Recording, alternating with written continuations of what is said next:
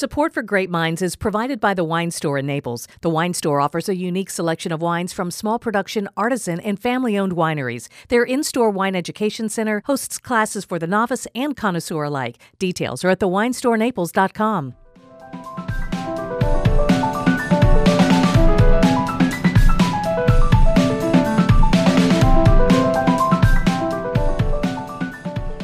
For this episode of Great Minds, we decided to take things on the road. Yeah, we're here at the Wine Merchant in North Naples, where we had heard about a legendary winemaker in town, and we cannot let him pass by without us meeting him.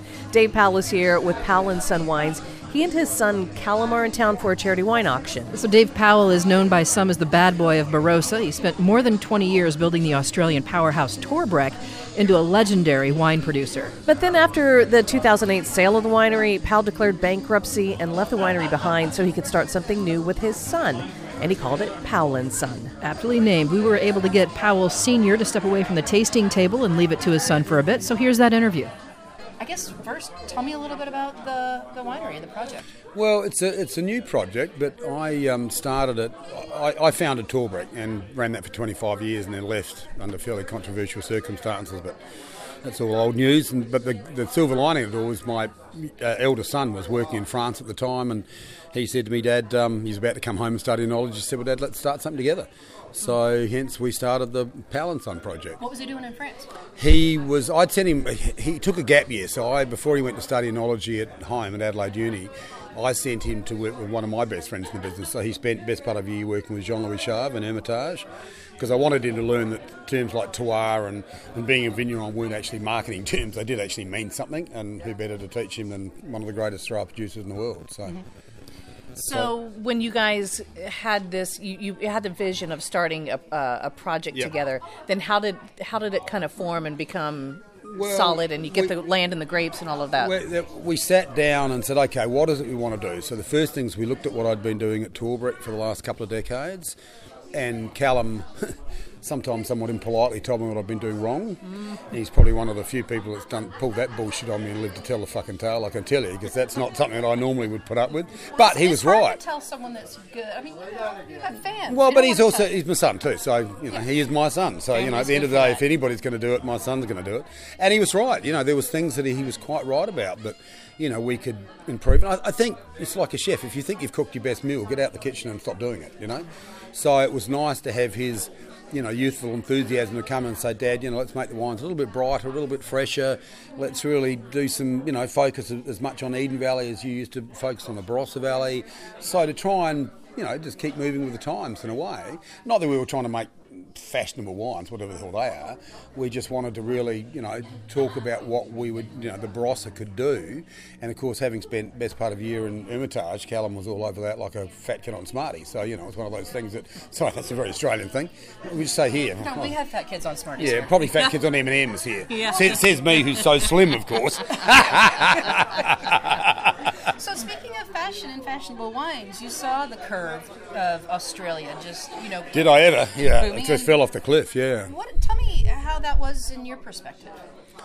Well, I think it was first of all, Australian wine was a trend, and anything that's a trend by definition is going to not be trendy anymore. So there was the transfer that went from Australian wine, I think, then Spanish wine, then picked up the ball. We also had, at the end of the height of Australian wine, we had the popularity here in North America, we had the GFC. I think there was also a lot of people here, a lot of people in Australia that were trying to jump on the bandwagon, making big, soupy, gloopy wines that weren't really fine wines. And so everybody got a bit sick of the whole critter thing. There was a whole combination of factors. Sadly, there's been winemakers in Australia that have always made great world-class wines, but we all got, thrown in with the same, everybody was tarred with the same brush. But Australia had as an industry, the Australian industry had its hand in that, so we can't blame other people. People say it was Robert Parker. Well, I don't think it was. Let's face it, until Bob was reviewing the wines when he first started reviewing my wines, most people had forgotten about Australia. So, I think it was a whole combination. It was a bit of a perfect storm. You also had the economy, which kind of tanked to add to that storm. And then, of course, the Australian dollar went through the roof because Right. our economy didn't tank. So we went from, I was first selling wine here at 40, Australian dollars 54 cents US, went to $1.10, you know what I mean? So wines are more than doubled when everything's going to shit. So, Right. So where do you see it now? I keep hearing people say, well, Australia's getting hot again and it's coming back because the good guys survived and the good guys are you seeing that when you're absolutely. going around? I've been coming back. I was out of the market for a few years and I've been coming back into the US for the last couple of years. And I've really seen it where people are starting to put their toe back into the water to Australian wine, whereas when I was last year with Toolbrook, you could hardly get an appointment for anybody to look at the wines. So, yeah, it's certainly coming back to that. And I think for us, especially with Callum, with his youthful enthusiasm and the style we're making now, it's very similar in a way. It's almost like what I made when I first started Toolbrook, if you like. Making wines a little bit fresh and brighter and stuff. I think it's what people really want to. So I think for us, our timing happens to be perfect. That everybody's coming back to it, but also we've got the wines that are probably the sort of wines that people want. So. What do you think people who have followed you as a winemaker will find? Will they find differences? Will they find similarities? They'll certainly find similarities. I mean, there was a good friend of mine, a wine journalist in Australia, and he wrote about the wines. He said, I've been drinking Dave's, because it's hard for me to say that personally, but from someone else's perspective, I've been drinking Dave's wines for 20 years, so I can see Dave's winemaking, his style, his palate in the wine.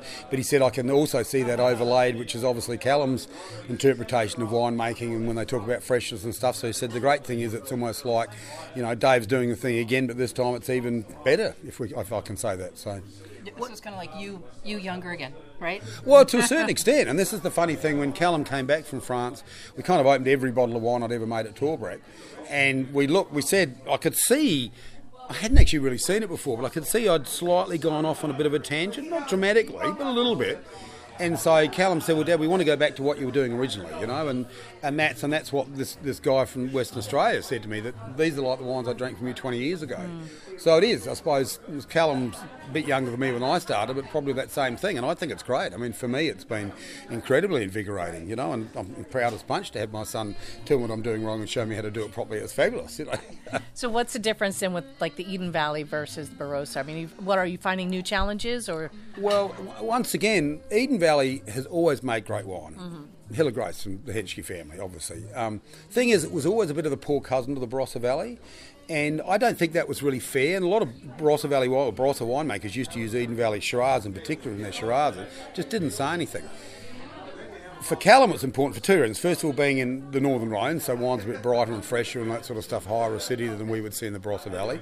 The second thing is when Callum's mum and I went our separate ways, I lived in Marananga in the Western Barossa, which is probably the greatest sub-region of the Barossa Valley. Callum spent half his time with me and half his time with his mum in Flaxman's Valley up in the Eden Valley. So for Callum, it's also important from the fact that that's his life, half Barossa Valley, half Eden Valley. But the two regions are only 20 miles apart. They make markedly different wines. The soils are different, the climate's different. Eden Valley is 250 metres higher, 40% more rainfall, cooler, great retention of natural acidity from the cooler nights and longer growing season. The wines are more the red berry fruits rather than the darker berry fruits from the Barossa Valley. So the Eden Valley probably is, if you're talking about brothers, the Barossa Valley is the muscular brother and the Eden Valley is the more lithe, sort of athletic sort of brother, if you like, or sister, whatever. It doesn't matter. The cross-country runner. Yeah, so it's and the Eden Valley, and what's happening now, and it's not just us. I mean, we're jumping on a bandwagon that's been, Henschke's, of course, for years. Chris Ringland's made a name for himself with the Three Rivers up in Eden Valley and Randall's Hill and so on, and there's other people as well. We're not the only ones, for a minute, saying that it's just us. But it's certainly something. But once again, that's got a lot to do with Callum having said, Dad, I don't just want to focus on the Barossa Valley. We make Grenache and Matara or Mourvedre. That's Barossa Valley. It's too cool in the Eden, and very rarely will they ripen properly. It's just the wrong place. But the Eden Valley, the Shirazes are just as good and just as, in some cases, better than what you see in the Barossa Valley. So, and then of course the Riesling too. You make Riesling on the Barossa Valley floor and it gets a bit flabby and doesn't hold its acidity, whereas Eden Valley, being that extra 250 metres higher and having more granite and quartz and stuff under the soil rather than the limestones and ironstones in the western Barossa, you make these really nice flinty Rieslings too. So since the last big crest of the Australian thing, we have a whole new generation that has come of age now. Yep. And Your son's part of it, I Yep. think, right? He's Yep. a millennial. Yeah, absolutely. Well, yeah. Not to make I feel kind of like an old person. Yeah, well, because, I keep sounding like my father and trying to stop myself, but can't help it when you get older. I know. It's like I remember when I cut my teeth on my first Shiraz. Shiraz, I'm sorry, I want to pronounce it correctly. I'm in front of an Australian, right? Yeah. But how would you present Australia now? Because there's kind of an opportunity to present Australia brand new to an entirely new generation. Well, I think, you know, the problem for a country like Australia in some ways that a lot of the time, a lot of our great wines never leave the country because they're in small production and Australians drink a lot of wine. I think the biggest problem is what people perceive of countries tends to be what comes out of the bigger companies. So Treasury Wine Estate with their stuff, or the Yellowtails and, Lindeman's Treasury.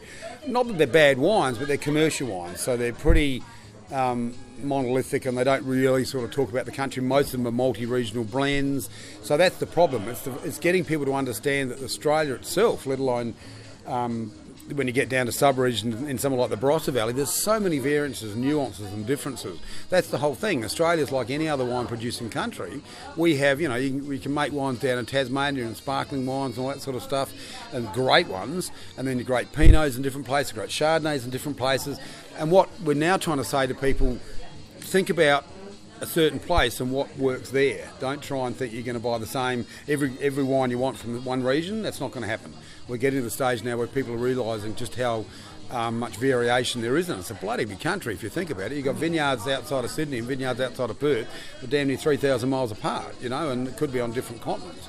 So that's the thing, it's for people to realise that the new Australia is all about smaller producers doing independent stuff.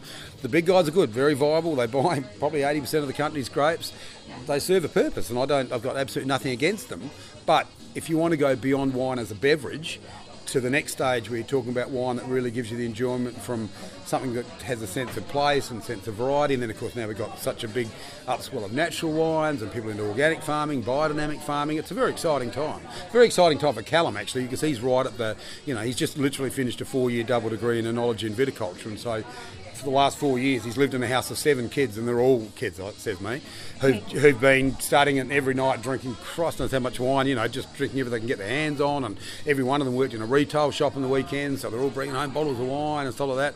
So I've kind of created a bit of a monster in a way. He pesters me every day, and I'm like, oh, Callum, leave me alone, just give me a beer, please. Our thanks to Dave Powell of Powell & Son of Barossa, Australia, for taking the time to chat with us. Powell was showing his current releases available in the U.S. market, a Riesling and a Roussanne Marsanne blend in the whites. Their reds include a Grenache Mourvedre Shiraz blend, a stunning Grenache, an entry-level Shiraz, and 2 top-tier Shirazes from Eden Valley and Barossa Valley, which were strikingly different but equally incredible. They really were. Powell described the Eden Valley Shiraz as more sinewy and restrained, while the Barossa was more meaty and burly. And Gina, I think we agreed that sounds pretty accurate. So good. Great Minds is produced at WGCU Studios on FGCU campus in Fort Myers, Florida. Our producers for online media are Anna Bejarano and Tara Callaghan. Technical production is by Mike and Irie. Great Minds theme music for Zante by Colin Mannon. To get in touch, check greatminds.org. Thanks for listening.